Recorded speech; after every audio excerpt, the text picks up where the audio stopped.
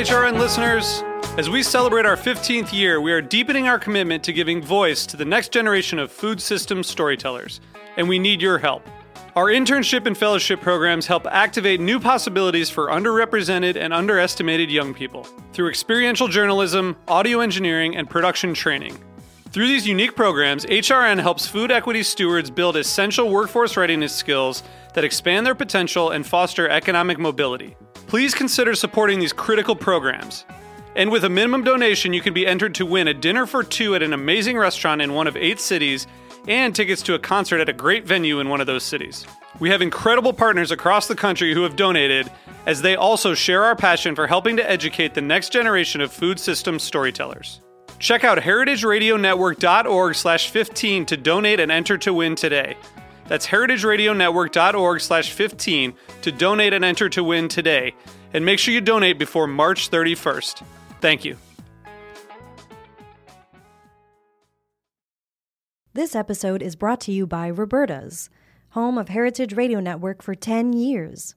Learn more about Roberta's at robertaspizza.com. This week on Meat and Three, we're turning an eye to food at its trickiest, from imitation olive oil to the pretensions of 3D printers. We were just doing like a birthday party for one of the employees, and we printed a steak just for fun. You know, a grape Jolly Rancher isn't going to satisfy your craving for grapes. So, I mean, in a sense, it kind of multiplies the sensory qualities that we can love in the world. So basically, you culture the cell in a bioreactor, it grows, and then ultimately at the end, you come out with a piece of meat.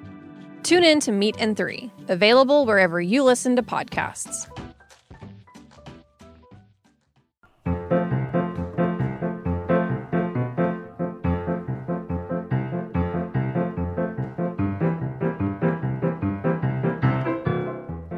Welcome to Life's Banquet, a podcast about all things edible, spreadable, and pourable with me, your host, Zara Tangora, and... me, Nicole Bailey. So, Nicole, as we all know, it has been, obviously this is like a silly show, and it's a funny show, and hopefully we will have some fun and laugh and try to bring you guys some joy. But, you know, this is continues to be a really just tragic time in world history. And I know we were just talking before the show about some of the things that have been, you know, making us both feel sad. And, you know, you brought it up before the show about how you were feeling very affected by all the things that were going on, particularly like some things in Indiana. And I just, you had mentioned that there was a couple shootings in Indiana in 1 week, and that's awful. Do you want to talk to us about that a little bit? Well, there was just, you know, when... I'm sure you know this if you listen to the podcast, but there was a mass shooting here in Indianapolis last week. And when it happened, I texted my friends. I was like, we got our mass shooting. That's what I said. Because it feels like it just literally it's going to happen in every single city in the country forever. It's just always going to be like this. And it's just really upsetting. And then, of course, you know, hours after the Derek chauvinist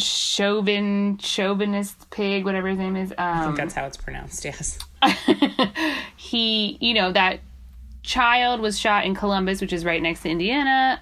They shot her 4 times. Yeah. It's really fucked up shit. So, yeah, it's like hard to live in the world right now. And also, we had 3 inches of snow last night. So that's Yikes. Rude. It's rude and scary because it's just not supposed to snow. Well, it has snowed. It snowed in April when I was still living back in New York City. That's true. You do get the occasional one. Yeah, but it's been like 10 years. Or maybe like 8 years. I'm just like, of all the years, this is the year that we're going to have a late spring. I know. Why? Why does it have to be this way? It's cruel. It's cruel. So I decided to look up some topics on the internet to take our minds off the fact that we live in a never-ending pile of shit. Why don't you tell us how you really feel? No, I'm just kidding. It's true. It is a never-ending pile of shit, personally and professionally. I said this earlier. It just feels really hard to live in the world right now, and it's for me as a white lady, so right. For people that are not white, it's just fucked up. Anyways, it's extremely fucked up. And just to add on to that, we're so conditioned to just hearing stories in the news, whether it be about Black lives being taken by the police, or mass shootings, or a variety of other awful, awful things. And it's so normal I think it's like our way of even just processing and being able to like kind of go on to be like, oh my God, that's horrible. Have you heard about this thing?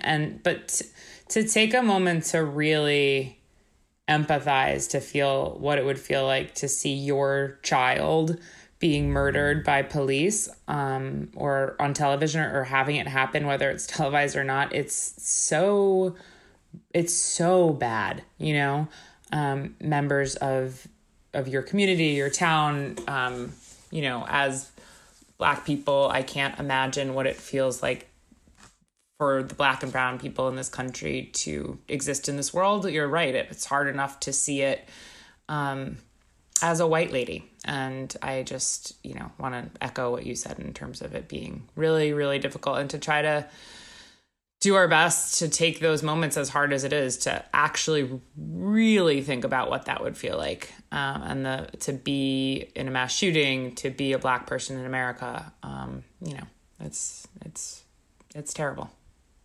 Yeah. So thank you for addressing that. And yeah. And since we have not been able to figure out how to straddle the world of the serious and the world of the completely ridiculous, I looked up some stuff to take our minds off of the pile of shit, which is, I think why people are tuning into this podcast. Turning in and tuning into this podcast. Turning in and tuning out. What's going on this week with Ben Affleck? Yes! Thank God. Woo! Something had to lift our spirits, and I knew it would be Ben. And his love for spirits, because he's an alcoholic. Whoa. Sorry, it's true. Hey, look. Okay. I'm just saying too soon, okay? So I found some stuff about Ben that was boring this week, like about how he has conditions for whether or not he'll return to be Batman or whatever. But I decided to go with this much less reliable website called gossipcop.com. that tells me ACAB, okay, including gossip cops. That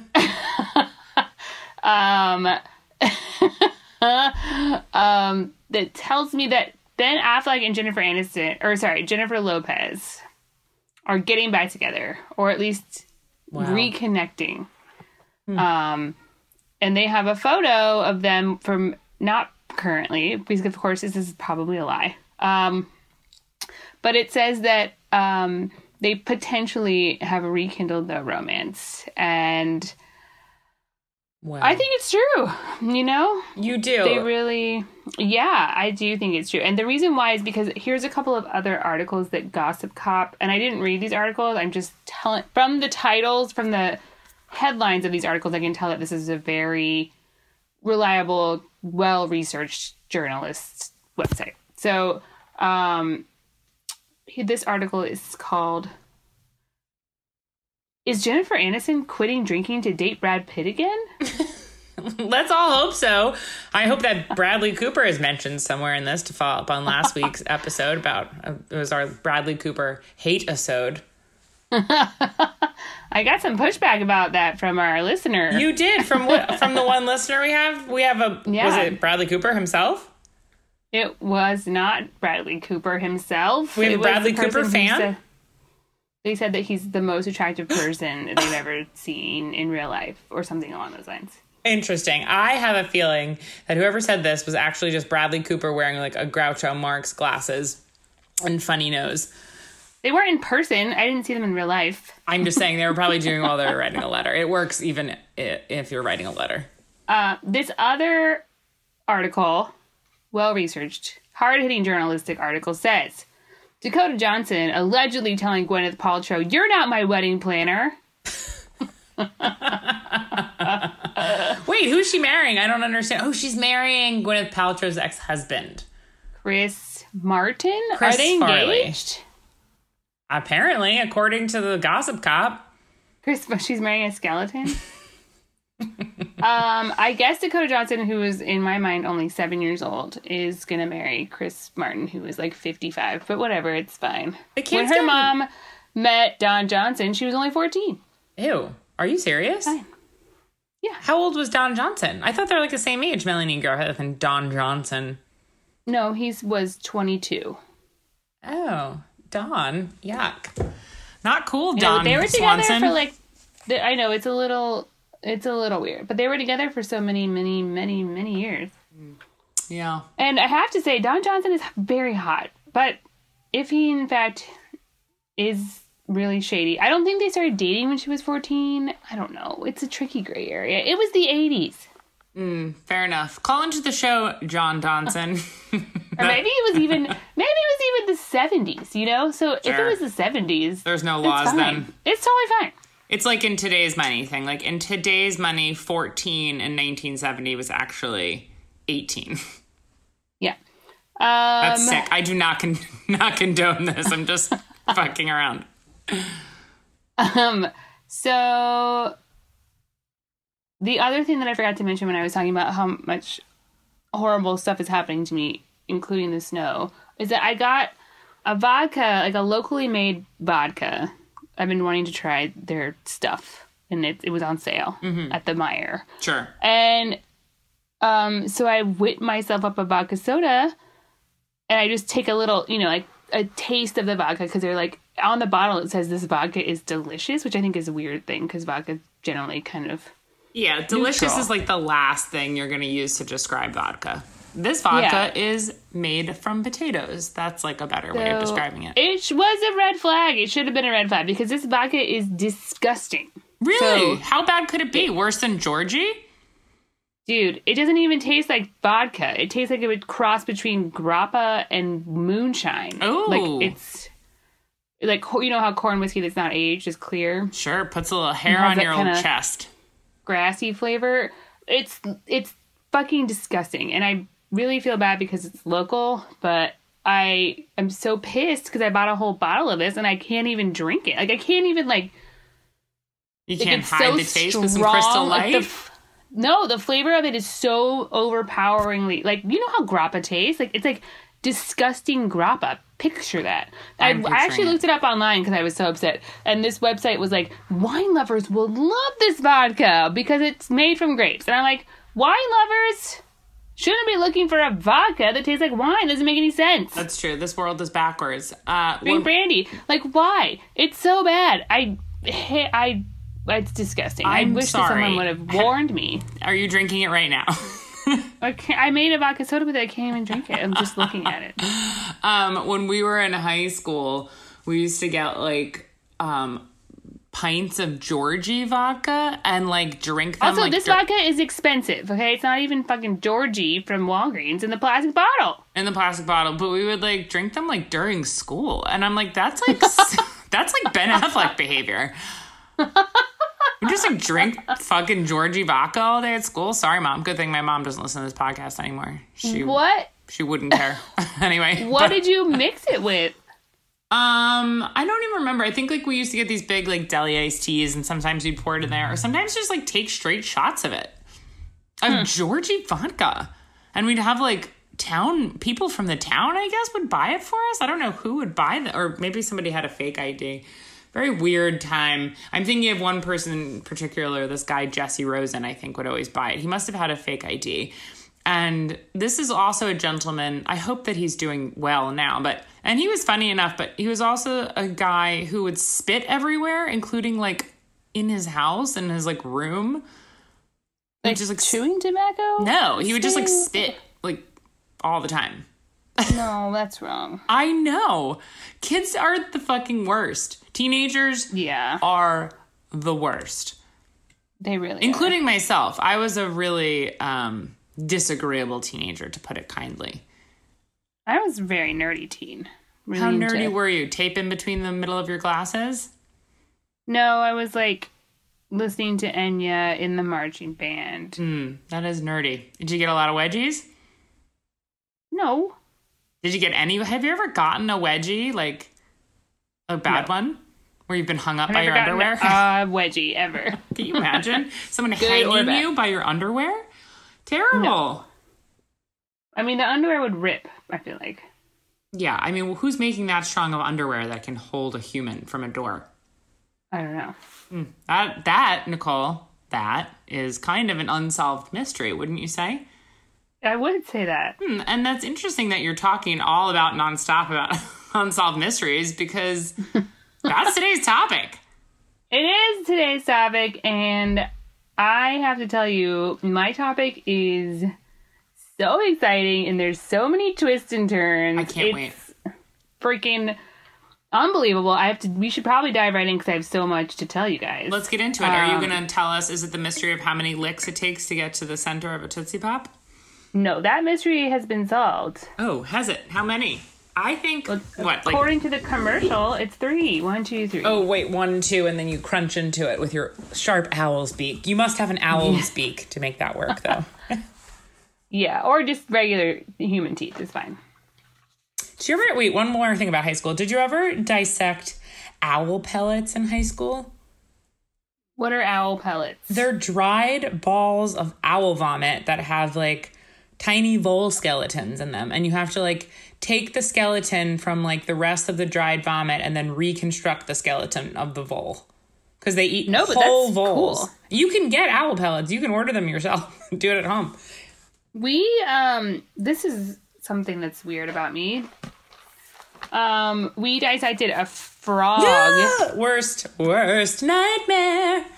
But the frog has eyeballs that are hard like marbles. No! So for some reason, I kept the frog eyeballs. They're like teeny tiny, like I am yellow clear marbles. They're like so much like marble. They're hard, and I kept them in formaldehyde in my room in a jar. Why? Because you were a nerd, and that's why you got so many wedgies, because you and your fucking dish of frog eyeballs. I can't even believe this.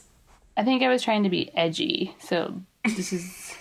Ugh. This is how you try that when you're a nerd and you listen to Enya. I'm triggered. Also, I love Enya. I love Enya, 100%. I got Enya on right now. Just kidding. And she's here. You know Enya is one of the highest grossing... Like, she's made the most money of a musician, and she's never been on tour, ever. Really? Really. Never been on tour? Never performed... You know, that in itself is an unsolved mystery. It's an interesting thing. Do we think she's even real? Well, she is real because she was briefly before she became Enya the solo artist, she was in another band. Okay. Anyway, moving on. No, I want to say something else about Enya on our food podcast. That bitch is rich and she doesn't even have to go on tour. What's her secret? Call into the show, Enya. So I want to talk to you guys today about something that is loosely related to food, but is very much an unsolved mystery. Can't wait. It's called The Icebox Murders. Ooh, spooky. Spooky. Oh, spooky. I got this information from Houstonia magazine and a blog called Here's the Fucking Twist. Pardon my language. Oh. They're Canadian. Okay. So, you are in Houston, Texas. It's June 23rd, 1965. Okay? Okay. Picture this. The police, a cab, receive a call from Fred and Edwina Rogers' nephew. So Fred and Edwina live in Houston. They're 81 and 72. And the nephew's like, yo, I haven't heard from my aunt and uncle in a while. I swung by their place and everything's locked, so I can't get in. So I thought I'd call you fellas. Help me get in instead of just breaking it on my own. Okay. The police were like, no problem. We're going to kick the door in because that's what we do best. Unnecessary violence. They kicked the door in. They couldn't find, there was nothing, the house was really messy, but the nephew was like, that's because Fred and Edwina suck at keeping house. So this is fine that their house is a mess. They don't find, there's no one there. For some reason, the police decide to open up the refrigerator, and inside the refrigerator, they found stacks and stacks of washed and unwrapped meat. Washed and unwrapped. Also, spoiler alert, not spoiler alert, but trigger warning, whatever it is. This is going to get kind of graphic and disgusting in a minute, so be careful. Okay. If you're eating, if you're sitting down and eating. If you're doing your weekly Sloppy Joe to listening to this podcast, please set it down. Set it aside. That's funny. That's what my stepmom made for dinner was Sloppy Joe. Okay. Really? So they didn't think it was unusual because they thought it was from a pig slaughter. So they thought they had like taken a pig from the farm or whatever and chopped it up, stuck it in the fridge, as you do. Without even putting any plates underneath it? I mean, who do they think Fred and Edwina are? Are they that slovenly? Well, it's hard to put plates under. If you butcher a whole pig, it's going to, you don't always have that many plates. Guess. Especially in the 60s when there was like a plate shortage. It seems strange. A plate shortage. So they just assumed it was a pig slaughter, but then they were like, oh, let's open up the crisper. And inside the crisper was two heads. One was Fred's and one was Edwina's. Oh, no. So they were like, oh, this is not a pig in here. Oh, this no. is the rest of their bodies. It was human meat. Yeah. But like washed, neatly placed in the refrigerator and bloodless. They determined that Edwina had been shot in the head and that Fred had been beaten with a hammer and his eyes has been gouged out. Oh, and I bet you probably wanted to grab them and put them on your table in formaldehyde. Sorry, not funny. No. Then they assume that the bodies were taken into a bathroom nearby and drained of their blood, chopped into chunks, and then placed gently in the refrigerator. The organs, including the sex organs, were found in a nearby sewer. When I first read that, I didn't fully comprehend it, but this other article clarified that was because they were flushed down the toilet. So they took all the organs were flushed down the toilet? Which I guess in the 60s you think plumbing wouldn't be able to take like a human liver. Of course. I mean, and a penis and balls. Yeah. I mean, most people... I feel like that would go right down, but because like a penis is like the shape of a turd. A penis probably would go. I'm very glad that we told people to stop eating sloppy joes. Yeah, I just feel like, in this day and age, they're like, don't even flush toilet paper down the toilet. Right. Or like a tampon. I don't know. Or then you have like places that are like, don't flush any pads down the toilet. And you're like, why would I? Why would I flush a pad? Why would I wear a pad? People have. Huh? That's why. People have done it. That's why those signs. I know. It just seems like, it seems obvious. Don't flush a pad down the toilet. It's a huge piece of like plasticky, like, I don't know. It's like meant to clog a toilet. The dry weave's not going to go down. So the other thing is that the whole house was very clean. Like there was no blood. It was neat and tidy in terms of bloodlessness. Obviously, it was a messy because Fred and Edwina were bad housekeepers. That's probably why they were killed. So there are no blood except for upstairs in the attic. They find a keyhole saw that is bloody. Now, a different article that I read said that the keyhole itself was bloody, but I think that this is actually the keyhole saw because there's a picture of a cop holding a keyhole saw in the crime scene photo. It turns out that their son lived up in that attic. His name is Charles Rogers, and he was a recluse. He was 43 years old. He was nowhere to be found, but they did find a bloody keyhole saw in his room. So they immediately are like, this guy probably did it. But a little background on Charles. He was supposedly a genius with an intense interest in ham radios. Oh, I thought you were going to say ham. I was like, now this all makes sense. He spoke 7 languages. He had a degree in nuclear physics. Whoa. And he was a pilot for the Navy in World War II. He also worked for naval intelligence.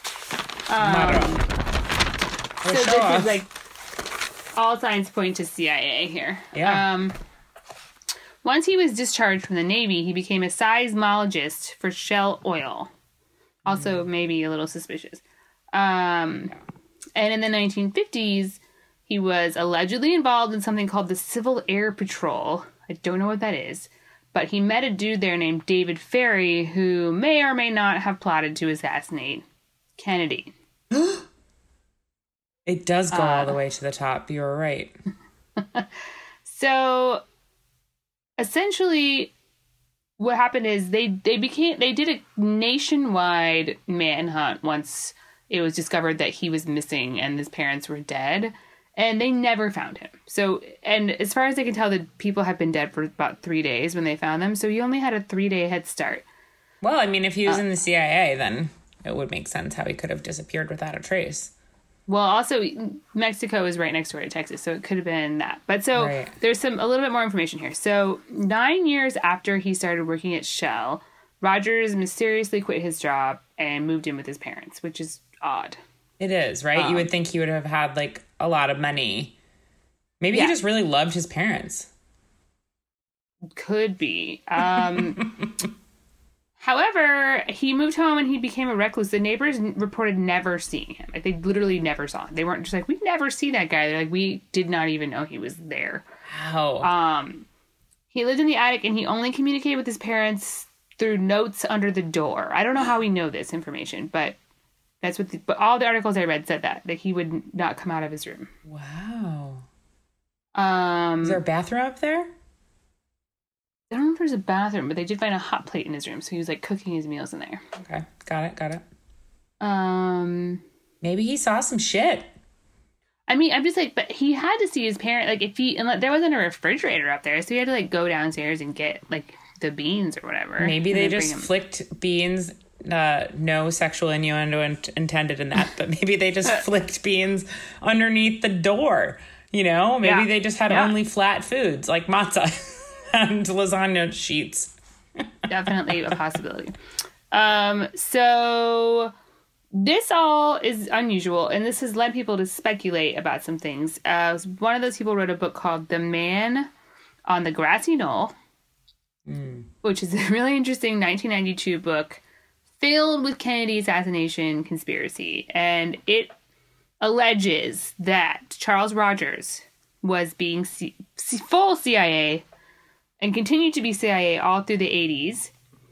But why would have his parents been killed then? Hold on. Get there. I'm sorry. I'm so curious to solve this mystery. So this book says that he was a CIA agent. He was one of the assassins of John F. Kennedy. They say that he impersonated Lee Harvey Oswald in Mexico City prior to the assassination. And that he is one of the 3 tramps. So the 3 tramps is one of the conspiracy theories about the JFK assassination. Yes. So they said that he was one of the 3 tramps, along with Charles Harrelson, who was Woody Harrelson's dad. Right. Who's like in prison for murder now, right? There's a whole podcast about him actually that I started to listen to. I couldn't really stick with it, but it's really interesting because Woody Harrelson's brother basically is like, so my dad was like a hitman, probably. Right. So they say that Charles Rogers, Charles Harrelson, and another guy were arrested. Were arrested in... No, this guy's name was Chauncey, actually. Chauncey Holt. Were arrested in Dealey Plaza right after the assassination. So they're the 3 tramps, according to this book. So we think that maybe Charles Rogers could have potentially assassinated have been one of the 3 tramps, assassinated President Kennedy, got on the lam, and basically moved back in with his parents to start a sitcom about living in the attic. No. So the book alleges that he had to kill his parents because his mom was eavesdropping on his secret CIA phone calls and knew too much. This book has been widely criticized because none of the facts are verifiable. So, take this with a grain of salt. A different couple decided to investigate this murder independently starting in 1997, and they wrote a book called The Icebox Murders. What they think happened is that Charles did know people in the CIA because he worked for Navy intelligence and he worked as a seismologist and whatever, but he probably wasn't CIA himself. A likely story. They say that his parents abused him his entire life and continued to do it while he was living with them as an adult, and that they were taking all of his money and basically they were con artists. So Charles actually was the owner of the house that they lived in. Okay. Not the parents. And the mother had taken out multiple loans against the mortgage, which is interesting. And the other thing is that his parents had been forging his signature on documents basically to defraud him out of his money and real estate holdings. Uh-oh. That's not good. So, combined with the abuse that they were maybe doing to him, that's a motive right there, right? I mean, 100%, yeah. This couple who wrote The Iceberg Murders, they think that he used his powerful ham radio friends. Is that statement an oxymoron? I don't know, man. I don't even know what a ham radio is, to be perfectly frank. It's just a radio made from a ham, obviously. It's exactly what it sounds like. So you can make a battery out of an orange or something? Exactly. You just stick an antenna in the top of a ham, and then you use the bone part as a dial. A cooked ham, like a honey-baked ham, or like a raw ham? No, a cooked ham. Duh, obviously. You can't make a radio with a raw ham. Come on, Nicole. So, they think that he used his radio friends to covertly move to South America, where apparently they all live or something, and that he was actually killed in a wage dispute with miners. Not underage people, but coal miners. Oh, okay. Got it. I don't really know how they figure out about this wage dispute. It's pretty interesting that they chose this very specific way for him to die. Yeah, that is very specific. But he was declared dead in 1975 in absentia, so that his estate could get dispersed amongst his family members. And the murder remains unsolved. He is the only suspect, and that's a good unsolved mystery. Missing to this day. Yeah, it's really interesting. This sounds familiar. I think I've heard this story told on another podcast, but I'm glad that you refreshed my memory about it. Yeah.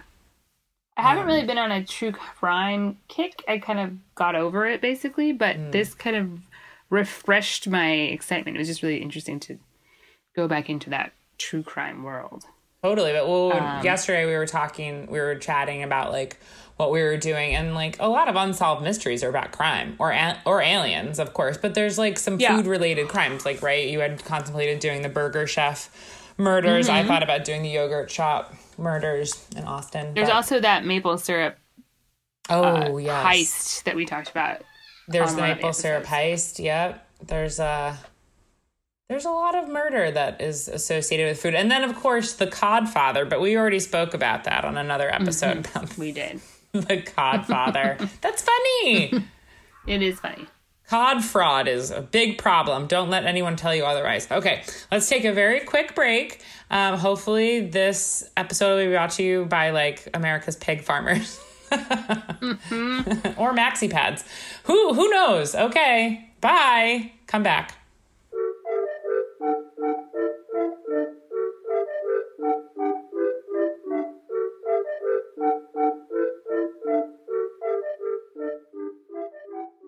This episode is brought to you by Roberta's, home of Heritage Radio Network for 10 years.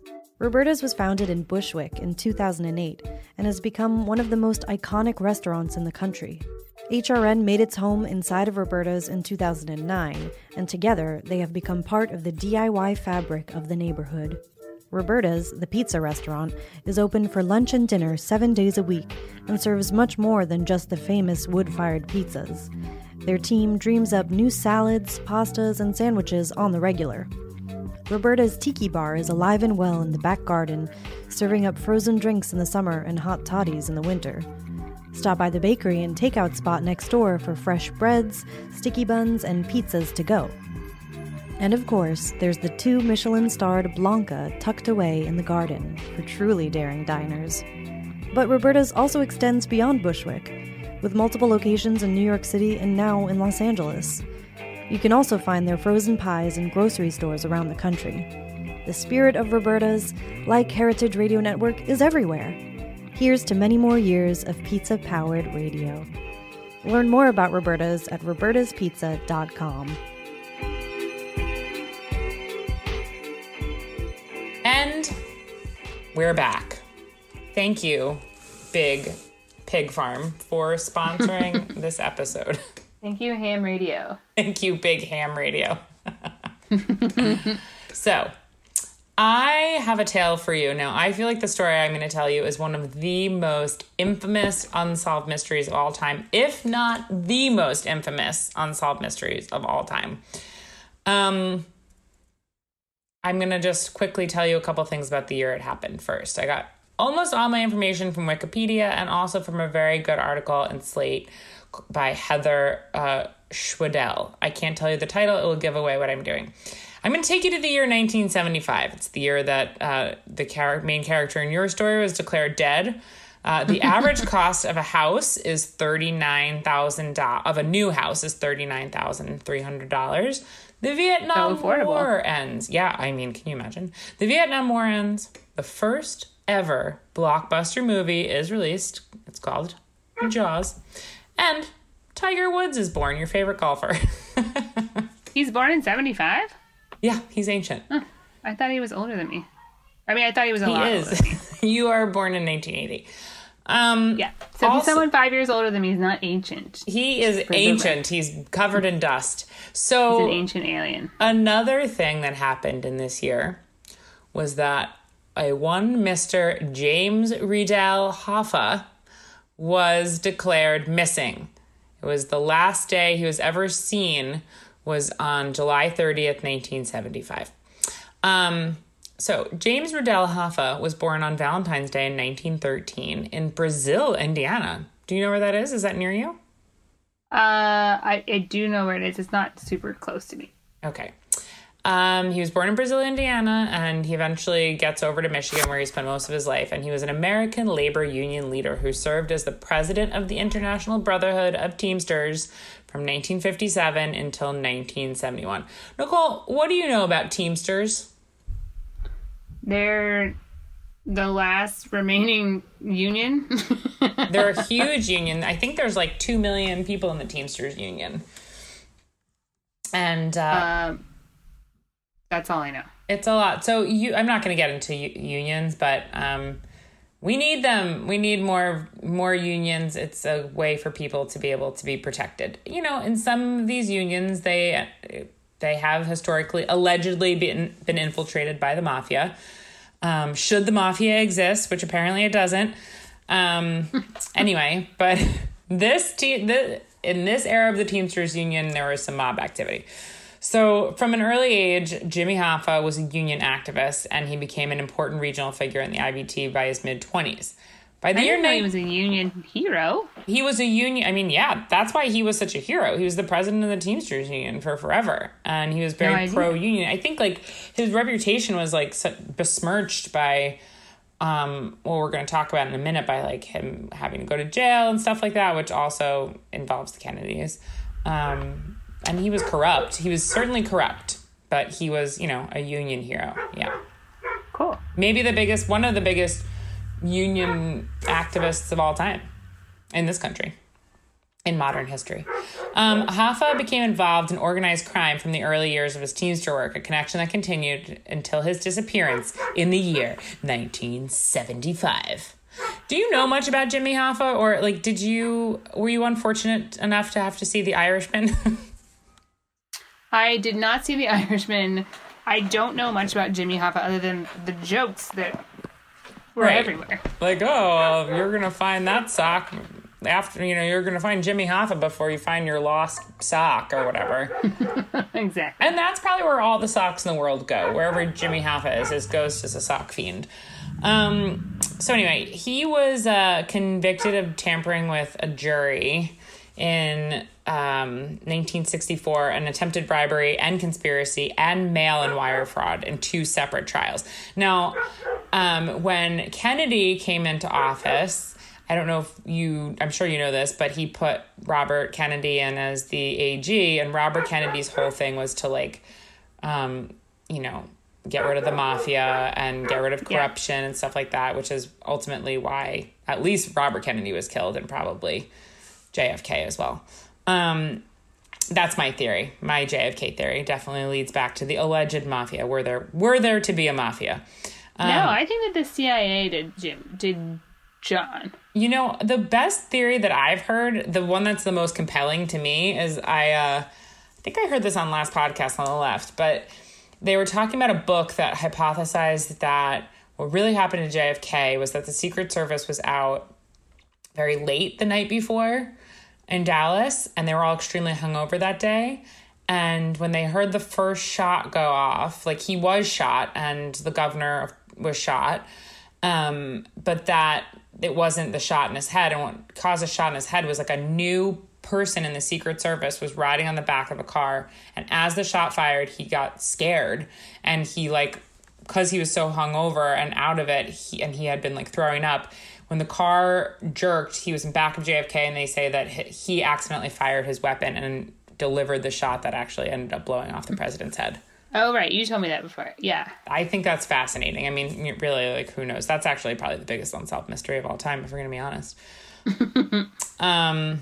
Okay. Anyway, he was imprisoned in 1967 and sentenced to 13 years. In mid-1971, he resigns as president of the Teamsters Union as part of a commutation agreement with Nixon, and was released later that year. But Nixon barred him from union activities until 1980. But he was very, very unhappy about this, and basically, without getting too much into it, tried to sue Nixon. He really wanted to get back into the Teamsters Union, and although he was beloved, they also were over him. They were they didn't want him to be there anymore. So anyway, as I mentioned, Jimmy Hoffa disappears July 30th, 1975, and is believed to have been murdered by the mafia. Hoffa planned to regain his leadership of the union, and it was met with opposition from people in the mob, including Anthony Provenzano, who had been a Teamster local leader in New Jersey and a national vice president of the union during Hoffa's second term as president. And Provenzano and Hoffa had once been friends, and then they became enemies, and they had a feud when they were both in Lewisburg in the 60s. And Provenzano was a capo in the New York-based Genovese crime family. What's a capo? A capo is a captain. Capo maggiore. A capo regime. So a captain. Have you watched The Sopranos? Yeah, I don't remember that part. Okay. They talk about what capo means. So the different, they'll be hey, I'm a captain, or I'm a cop, or whatever. So it just means you're basically the boss of your little crew within the family. Right. Okay. So there were 2 other figures that became involved with him, and they were Anthony Giaccone and his younger brother, Vito Giaccone. So Jimmy Hoffa goes out. He's arranged, he's supposed to meet up with Provenzano and the Giaccone brothers. He arranges it a couple days earlier. They had a meeting, and they're supposed to have another meeting at the Malchus Red Fox restaurant in Bloomfield Township. It's a suburb of Detroit. They're supposed to meet at 2 p.m. So I just want to quickly mention that the Malchus Red Fox restaurant sounds like an incredible place. It's a super old school place that opened in the early 60s, and they had French onion soup and shrimp cocktail. You'd start your dinner with you could get a tomato juice as your appetizer, which I always think is a funny weird 60s thing. And they had linguine with clam sauce and pasta primavera, and then eggplant parm listed as a pasta entree for some reason, but they ended up closing in 1989.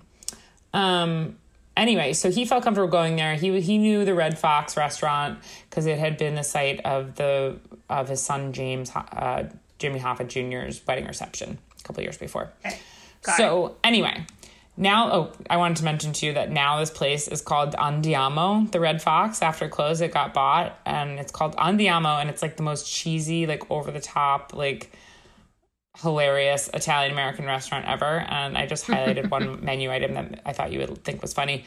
Linguini con punte di manzo, aka linguini with beef tenderloin tip pasta, peppercorn dusted beef tips, extra virgin olive oil, sweet roasted garlic, truffle-infused pecorino romano cheese, baby peppers, and braised greens for $26.95. Beef tips and noodles? Like beef and noodles? Yes. With peppers and greens in there? With peppers and greens and truffle. It's just a lot going on. But I think it speaks volumes for what's going on at this restaurant. Yeah, well, I would probably eat that, though, if someone ordered it for me. I mean, I'm making it tonight. I'm doing all Hoffa-inspired dinner for myself, which is going to include ice cream for dessert, because that brings us to what I want to talk about mostly, which is Jimmy Hoffa's alleged obsession with ice cream. Okay. He couldn't get enough of this sweet, creamy treat. He's packing his mouth full of it. Okay, so 2019 movie The Irishman by Martin Scorsese is based on Charlie Brandt's book, I Heard You Paint Houses. And paint houses means, for anyone who doesn't know, means that you are a hitman. Yeah. So in the movie, Al Pacino's character eats 4 sundaes in the movie, which is a lot, I think. It's like an intentional part of like illustrating that Jimmy Hoffa was obsessed with ice cream. He eats 4 of them in one sitting? No, he just eats 4 through a 3.5-hour movie, which is obviously like beating us over the head that this man loved ice cream. Now, there's some truth to it. Like there is, as I'm going to like highlight, some people did say he really loved ice cream, but Martin Scorsese wants us to think that he wanted to marry ice cream. Okay. So Al Pacino... That it was not a platonic relationship. He liked it more than a friend. Okay. So Al Pacino says of eating all this ice cream, I never get sick of ice cream sundaes, he says. I love them too much. I think they use some kind of yogurt, though, but I prefer the ice cream. Okay. Yeah, I mean, because if he, at his age, I don't think that he could eat that much dairy. I know. They're probably take after take? Take after take, ice cream after ice cream. Well, anyway, then I just happened to look up the next Google predictive thing was like, how much did Al Pacino get paid for The Irishman? Do you have any guesses? Probably like, so it's 4 hours long. I would say $30 million. He got paid $20 million to be in The Irishman. And I actually like almost gagged when I saw that figure. And I just would like to remind everyone quickly that we talk a lot about corporations and billionaires being greedy. To me, this seems, and I'm not trying to throw shade at Al Pacino. He could be a philanthropist for all I know, but like, why are we paying these people so much money to be in movies?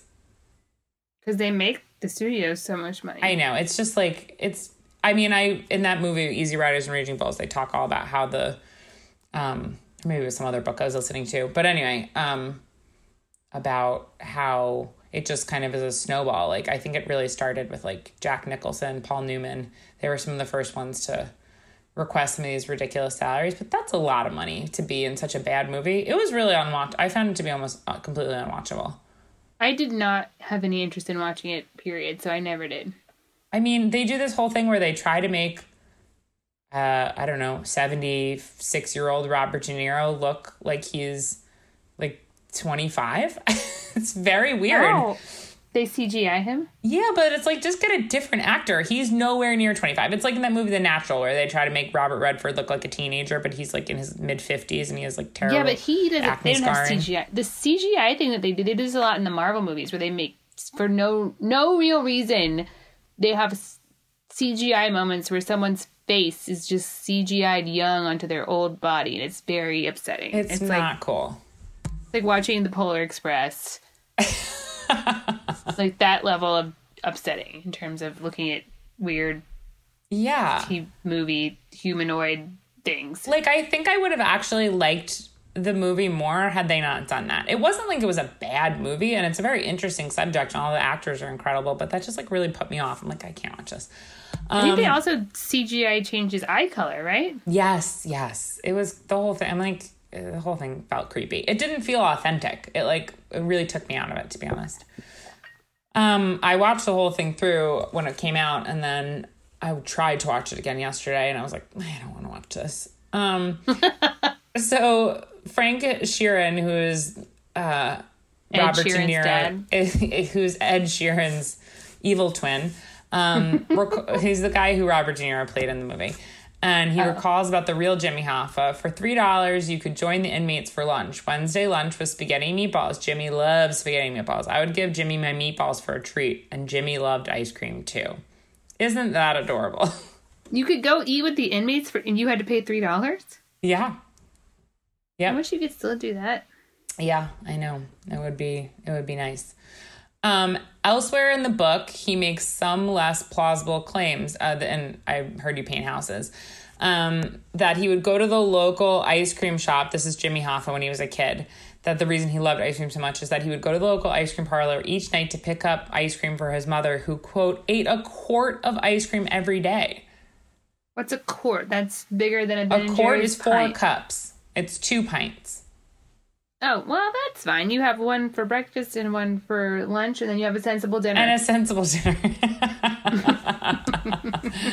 Mrs. Hoffa, how do you do it? In 1994, a column in the St. Petersburg Times reports that Frank Ragano, a former mob lawyer who wrote a tell-all book, told the crowd at a bookstore, quote, Jimmy Hoffa was the cleanest man who ever lived. He never had a drink of liquor in his life. He never had a coffee in his life. He didn't smoke cigarettes. He didn't womanize. He just loved ice cream. He also recalls a Saturday night in Chicago when Hoffa bought a group of high-living men to a soda shop for chocolate ice creams instead of taking people out for drinks, which is kind of cute, if you ask me. Oh, man. Never coffee. What's wrong with coffee, though? Jeez Louise. I know. In 2015, Chuck Gordy, a reporter who covered organized crime, wrote a column in which he notes that the Michigan restaurant where Hoffa was last seen was right across the parking lot from an ice cream shop called Sanders. So I guess the speculation is, did he get a final ass ice cream before he was taken off and killed? They probably have ice cream at the Italian restaurant. Well, they never went in. They never went into the restaurant. So he's waiting out for people in the parking lot. He was last seen in the parking lot at 3:30, and they saw him get into a car. I mean, they knew who it was. They know that it was these guys, essentially. And they don't know where his body is, but, obviously they don't. So why did the mob why did the mob care about the unions? Well, it's all about pension. It's all about money, right? So it's like a lot of people who are in the mob make sure that they're in the union so they can get contract. They're like, oh, I'm a contractor. So they can have a W-2, right? Sure. It's a legitimate way to have a job. And so then within that, there's a lot of wiggle room for corruption, for making sure that they have pensions, for swindling money out of the union funds. It's So wasn't Jimmy Hoffa working with the mob then? He did mail fraud. That seems mobby. He was working with the mafia, but also, I think there was enough to go around. I think that doing that wasn't necessarily frowned upon by anyone except for the law. So why did they kill him then? Because he wanted to get back, after he got out of jail, he wanted to be back in charge of the Teamsters Union. But the guy who he had a beef with, Provenzano, was basically they just didn't want him in there anymore. They're like, your time is over. Provenzano wanted to be the head of the Teamsters Union. And it was just he was doing all this stuff. He was just causing trouble. He wouldn't just let it go. If he had just let it go and just gone on to normal civilian life, he would have been fine. But he just couldn't live without being in charge. Probably fueled by ego. So then he got whacked. He was a pest. He got whacked. He got whacked. Look, we're talking about the mafia here, which I would also like to say. I've been asking you to do an episode about the mob. You're like, no, I'm not interested. And yet, look, here we are. I didn't even know what a mob. freaking captain was. El Capitan. Oh, Captain, my captain. I didn't even know what that was. Captain Morgan. His middle name is Riddle. Yeah, Riddle, exactly. Wrapped in a rhyme. wrapped in a body bag, wrapped in burlap sack, buried at the bottom of the ocean. Okay. Oh, sorry, go ahead. No, in 2006, when authorities were searching for Hoffa's body in Michigan, a local bakery started serving a special Jimmy Hoffa cupcake topped with chocolate, made to look like dirt with a zombie hand sticking out. Not cool. I think that's incredible. Also in 2006, the Detroit Free Press publishes the Hofex memo, a 56-page report prepared by the FBI for a January 1976 briefing on the case at the FBI headquarters in Washington. Although not claiming conclusively to establish the specifics of his disappearance, the memo records a belief that Hoffa was murdered at the behest of organized crime figures who regarded his efforts to regain power in the Teamsters as a threat to their control of the union's pension fund. As of 2019, digs are still periodically conducted in the Detroit area in search of Hoffa's body, but a common theory among experts is that the body was cremated. No, they're still looking for Jimmy Hoffa's body, but not all the other missing non-white.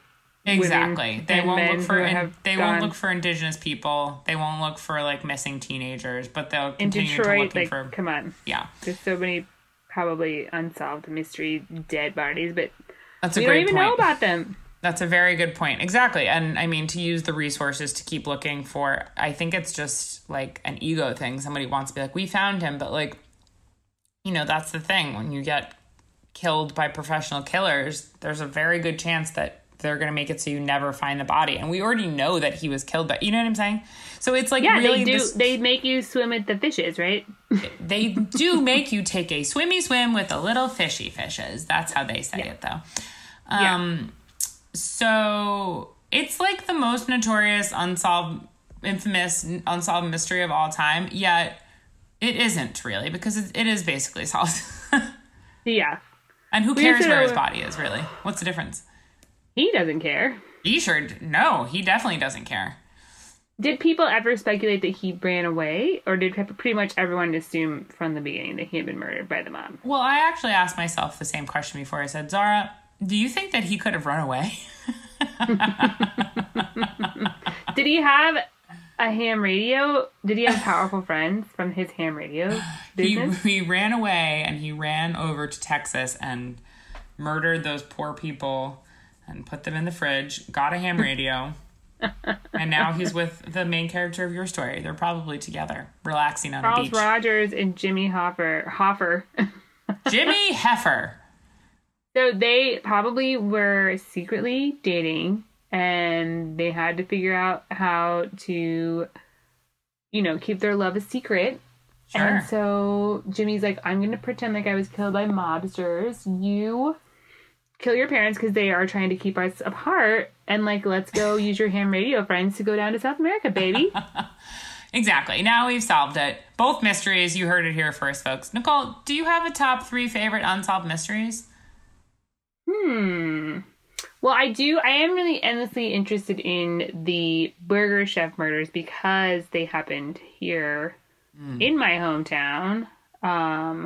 They did happen before I was born in the 70s. But, I think that's maybe not it's weird to say it's my favorite. I think it's one that I'm always what happened? Right, the ones that pique your interest the most. The thing about it that just really goes through my mind is that they, these 4 kids were working at a Burger Chef.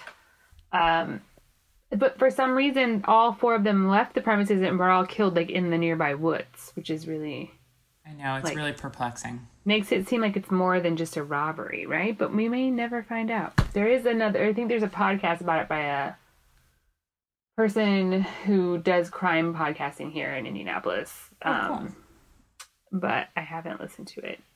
And it seems like there's some scandal around it. She got access to these police files because so basically, once a cold case becomes a cold case, they get reassigned to people depending, a new person comes on and they're you get this cold case. So this new guy got assigned to this Burger Chef thing, and this podcaster reached out to him, and for whatever reason, without clearing it with his supervisors, he gave her all this never seen before information that he was basically not allowed to give her. And so, yeah, the police were like, she's not allowed to have this. I don't know. So I haven't listened to the actual podcast, but that's the word on the street. Wow. Yeah. Any other mysteries that you love?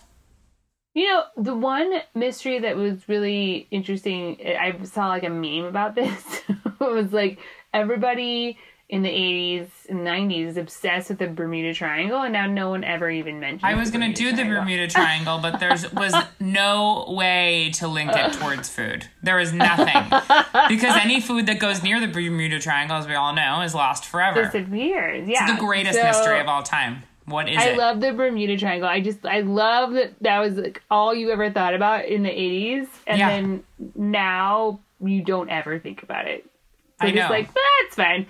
And then there's also, so UFOs, I'm pretty firmly in the knot that there are not UFOs that we have encountered here. Oh, interesting. But there is a UFO sighting that happened, I believe... Like the other day, there was one. The 60s. Yeah, but they think that's the CIA trying to put us off the trail of what they're actually doing, which is putting drones around so that they can spy on us. But so basically this sighting was interesting, and I can't remember the details. I'll probably have to look it up and talk about it more on the next episode. But essentially, it was in the 60s, and or no, I guess it was in the 80s. It was in the 80s, and there was like a sighting. Multiple sightings were reported all over in like California, and one of the people that saw it was a pilot, and the pilot is Kurt Russell. Oh my God. Get the hell out of here. Yeah, so Kurt Russell reported like seeing these, he was flying his Captain Ron? Believe that he's flying with his son. I don't know which, like he has a son with Goldie Hawn, but he also has Goldie Hawn's son from previous marriage. Oliver Hudson, yes, of course. My favorite Hudson. I'm just kidding. I don't know anything. But they have their son, Wyatt Russell, whatever. But yeah, so he reported, like amongst many other people, reported seeing this phenomenon, which is widely considered by people who believe in the UFO thing to be like one of the ones that potentially actually could have been. I believe Kurt Russell was involved in this. It couldn't have been in the 60s if Kurt Russell. No, I said it's the 80s. Oh, the 80s. I'm sorry. Pardon. I think it's the 60s. No, I did it first, but then I was like, no, it has to have been the 80s because one of his sons was alive. Yes. Got it. Those are 3 incredible mysteries. My number one, I'll start from one mystery that I'm most obsessed with, is the JFK assassination. 100%. I'm also very interested in who stole the cookies from the cookie jar. Yeah. Not me. It wasn't me. Couldn't be. Then who, though? And then I guess the other mystery that I am most, really interested in was Ted Bundy and George Bush actually reversed people, which is a conspiracy theory, but to me, actually an unsolved mystery.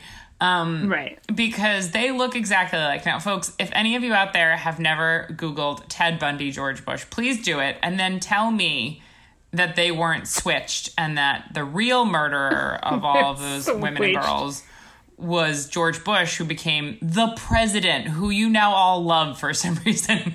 All your new best friend, who's really Ted Bundy.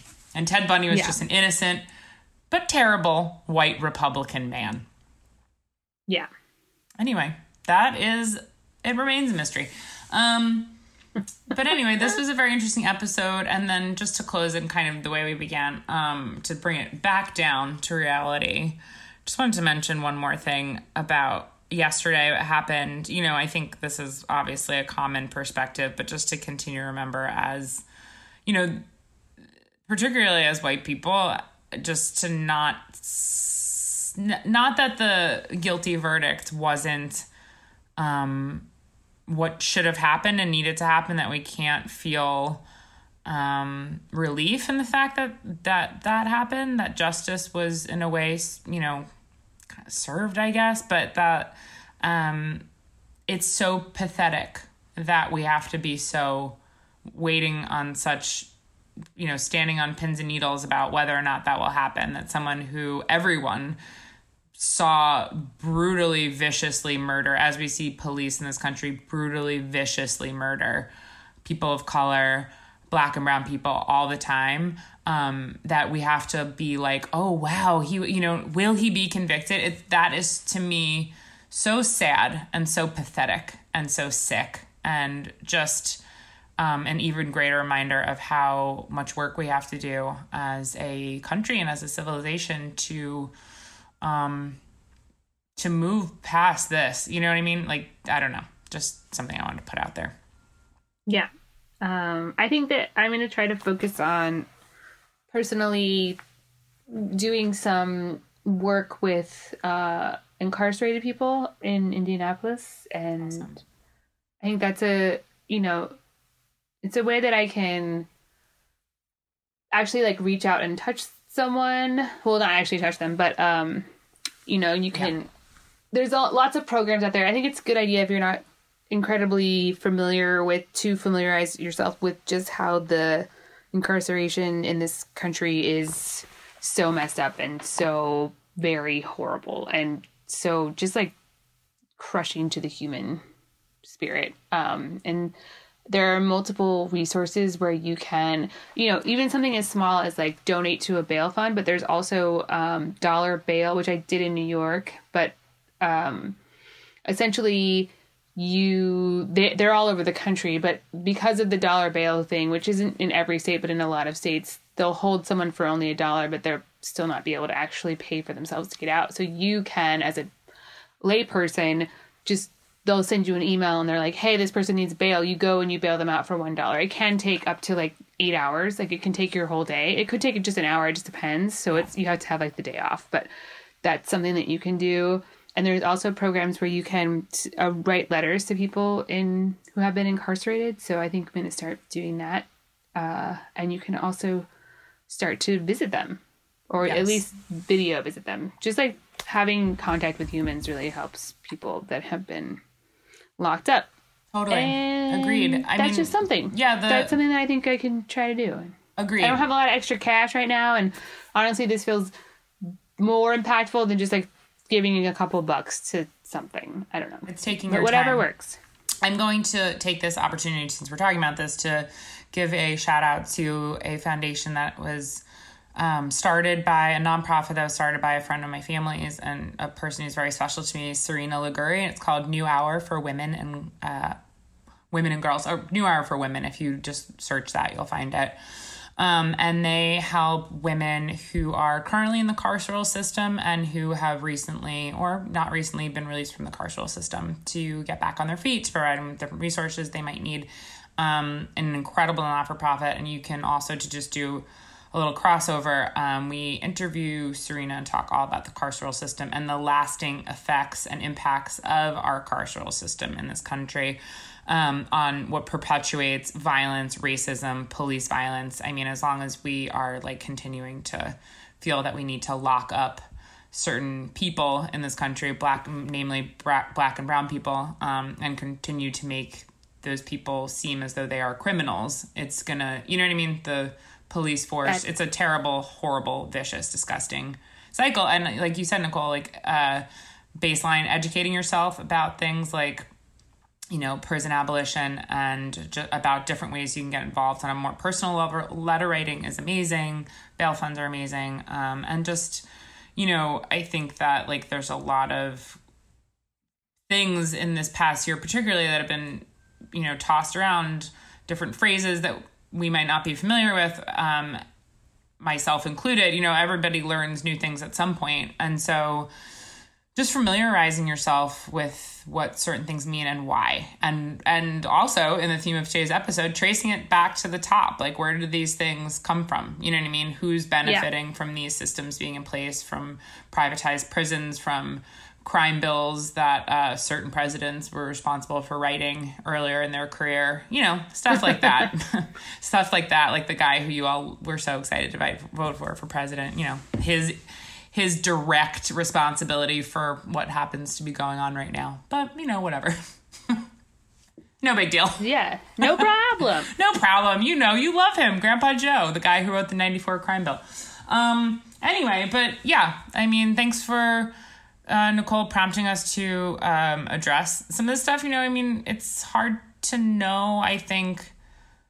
I don't know. I mean, when to talk about things, when to not talk about things, when to be like a source of like respite and relief. But I think it's important to like address things that matter and that are happening. So I'm glad that we got a chance to talk about this stuff. Yeah, it just feels particularly hard right now. Yeah, it is. And also just like on a personal note, like, you know, it does feel a bit like being in a bubble sometimes in New York. And I know that there's a lot of tension around mass shootings in much else of the country. And of course, it could also, God forbid, happen in New York. But I just wanted to send a big hug to you and to all our listeners listening outside of New York, the New York City bubble, that this is a really awful reality. And it's very, very scary. And I'm really sorry all that stuff happened so close to you. It must feel really disorienting and scary. And I want to send you some love and to your whole community and family.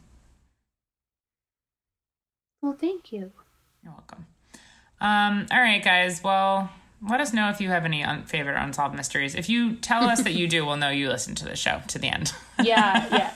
Just call in to the show during our call-in episode next week. Yes, that we'll be opening the phone lines up. 1-800-UNSOLVED MYSTERIES. You know what's an unsolved mystery that someone asked me about the other day? They're like, what happened to Breton? What? What do you mean? Like, what? They're like, what happened to Breton? Why did he leave the show? I'm like, I think he's fine. No, he's amazing. I was like, he just has like other interests. He was busy with work, you know, whatever. But it was just funny to me as though that is actually an unsolved mystery within our very own podcast. Yeah, I mean, we are currently investigating that right now. So we don't have any answers for you today, but we will get answers. Searching for Breton. Well, in case you guys want to solve the mystery, we're still very good friends and just hung out with him the other night and got very drunk and stoned. It was very fun. You guys did pot? We did pot together. It was very silly. Okay, that's it. Amanda's probably screaming at us to get off. Sorry, Amanda, we love you. And to all of you sweet babes out there, hasta la pasta.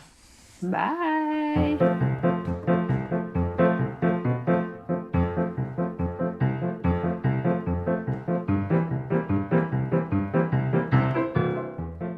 Life's Banquet is powered by Simplecast.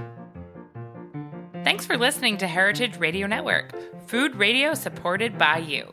For our freshest content, subscribe to our newsletter. Enter your email at the bottom of our website, heritageradionetwork.org. Or connect with us on Instagram and Twitter at heritage_radio. You can also find us at facebook.com/Heritage Radio Network. Heritage Radio Network is a nonprofit organization driving conversations to make the world a better, fairer, and more delicious place. And we couldn't do it without support from listeners like you. Want to be a part of the food world's most innovative community? Subscribe to the shows you like, tell your friends, and please join the HRN family by becoming a member. Just click at the heart at the top right of our homepage. And thanks for listening.